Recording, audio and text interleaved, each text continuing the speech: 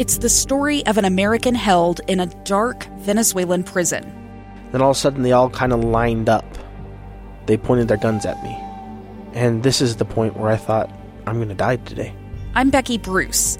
I spent a year working on Hope in Darkness, which now has more than 2 million downloads. Find it on kslpodcast.com or wherever you listen to podcasts.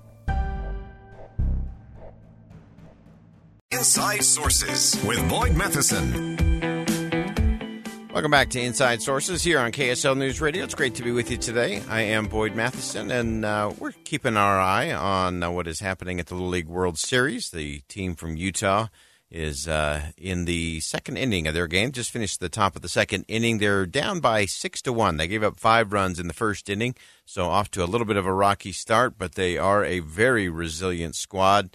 And they know a lot about fighting their way back, of course, playing for their teammate who is still in the hospital, but making extraordinary progress. I actually just saw a little clip of him actually standing, which to the doctors is absolutely beyond miraculous. And so we'll continue to keep our eye on how they're doing. They'll be up to bat here in just a minute. So hopefully they'll get a little bit of a rally going. So send some good thoughts that way to our team from Santa Clara who's representing Utah for the first time in the Little League World Series. Well, we tend to talk a lot about what government bureaucracy tends to do, and it tends to lean very heavily towards more and more regulation. But this week, we had one of those moments where the FDA is actually, wait for it, throwing out a rule. They're actually paring down a little bit of regulation. That's a great thing. It's a surprising thing. I wish it wasn't so surprising. This has to do with hearing aids being able to be sold over the counter. So we want to get into both specifically what does this mean and how will this impact the industry in terms of innovation, in terms of cost and affordability and consumer experience. Then we want to broaden that out into some other areas where we can maybe promote some more competition, a little less regulation, and get some innovation for customers around the world. And, of course, to help us do that, we have James Chernofsky, Senior Policy Analyst in Technology and Innovation at Americans for Prosperity. James, thanks for jumping on. Thanks for having me, Boyd. So break this one down for us just a little bit. The hearing aid industry now, because a rule being taken out, will be able to be sold over the counter. What's the history behind this one, and where does this put us today? Well, I mean, to put it simply, before this had dropped from the FDA, if you wanted to get a hearing aid, you would have to go to a doctor and get a prescription and then go to, a form, go and get that ordered for yourself. It was just a lot more slow, arduous, and expensive for consumers, which meant that it was actually not as incentivizing for the consumer to actually want to go through that process because going to the doctor isn't exactly cheap, as many people know. To go and put that through insurance isn't cheap. And then to go and pay out of pocket for whatever the cost of the hearing aid is not cheap usually. But by going and taking on this kind of a rule, what it's doing is it's cutting out that arduous process up front, and you're able to just go and get hearing aids over the counter ultimately with this kind of decision, which is, I think, something that's going to be better for consumers. It lets hearing aid companies think about how they can tailor their products into a more wholesale market kind of business model as opposed to having to work within the functions of an insurance industry and approvals and those kinds of processes that we typically associate with the medical industry, more broadly speaking. Yeah, so as we look at some of those regulations, obviously when we are promoting competition, and it doesn't matter whether it's hearing aids or solar panels or whatever it may be, it's interesting how that regulatory regime continues to build and grow, and often it kills the real innovative companies who maybe just be starting out but can't afford an army of lawyers and lobbyists to go back to D.C.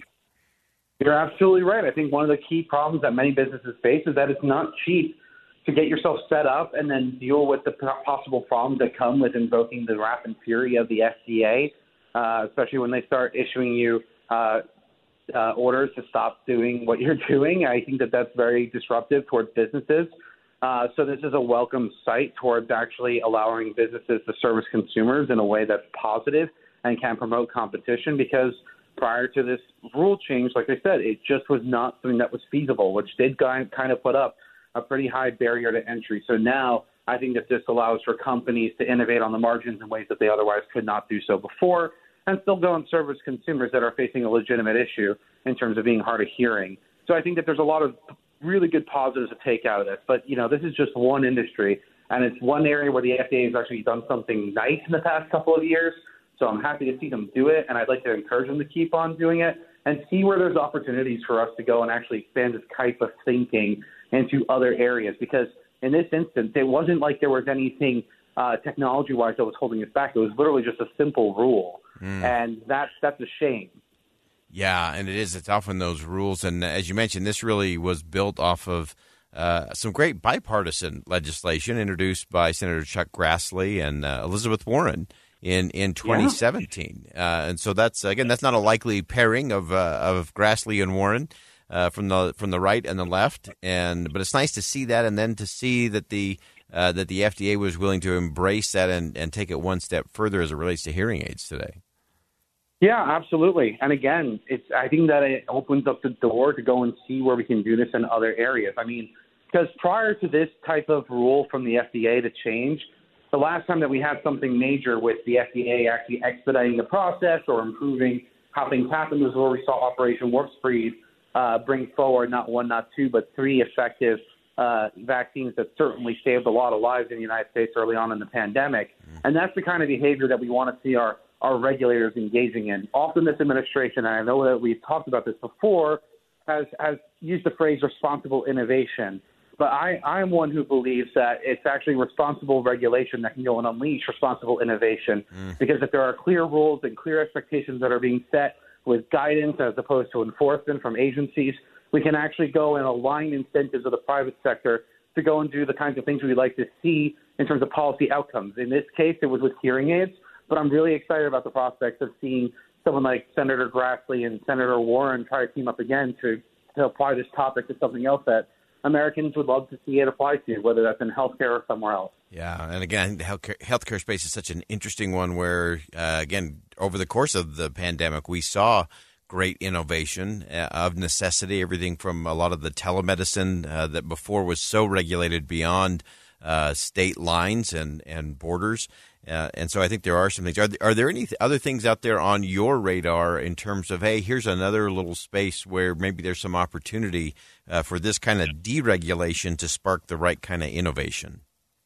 Yeah, I think Utah is actually a really good testing ground for this. And I think you really have to give a lot of credit to like Utah's Legal Services Sandbox is a great example of taking an industry that's been otherwise quite lethargic and rigid with its regulatory structure that's not governed by regulations that are done by agencies or laws per se. That's governed by the courts and the bar and how they set up their rules and stuff. But with the Sandbox program that they've done in Utah, it's really allowed for a lot more flexibility in terms of the kinds of models that can be practiced in the state of Utah, in terms of the kinds of services that are provided. We've seen veterans get to go and access those services, which I think is kind of helpful when we're talking about their VA benefits. Yeah. So I think that's just another example that Utah's doing to lead the way in this instance. And I think that we can go and use the same kind of logic to apply for trying to unleash innovation with like our commercial drone industry, with our autonomous vehicles that we want to see on the road, I think, eventually, in terms of just upgrading our infrastructure for, how we're supporting these kinds of technologies. I think that there's a lot of opportunities here if we go and expand it beyond just this one particular case with hearing aids. Fantastic. James Chernofsky, Senior Policy Analyst in Technology and Innovation at Americans for Prosperity. Thanks for joining us today. Thanks for having me, Boyd. That wraps up hour number one of Inside Sources here on KSL News Radio. Stick around. Much more in hour number two coming up after top of the hour news. KSL FM Midvale, KSL Salt Lake City. I'm Dave Cawley, investigative journalist and host of the podcast Cold. Don't miss Cold's new Season 3, where I look into the unsolved disappearance of Cherie Warren, a woman last seen leaving her job at a Salt Lake City office in 1985. Police cast suspicion on Cherie's estranged husband and boyfriend, but never made any arrests or recovered Cherie's remains. Find Cold Season 3, The Search for Cherie, anywhere you get your podcasts.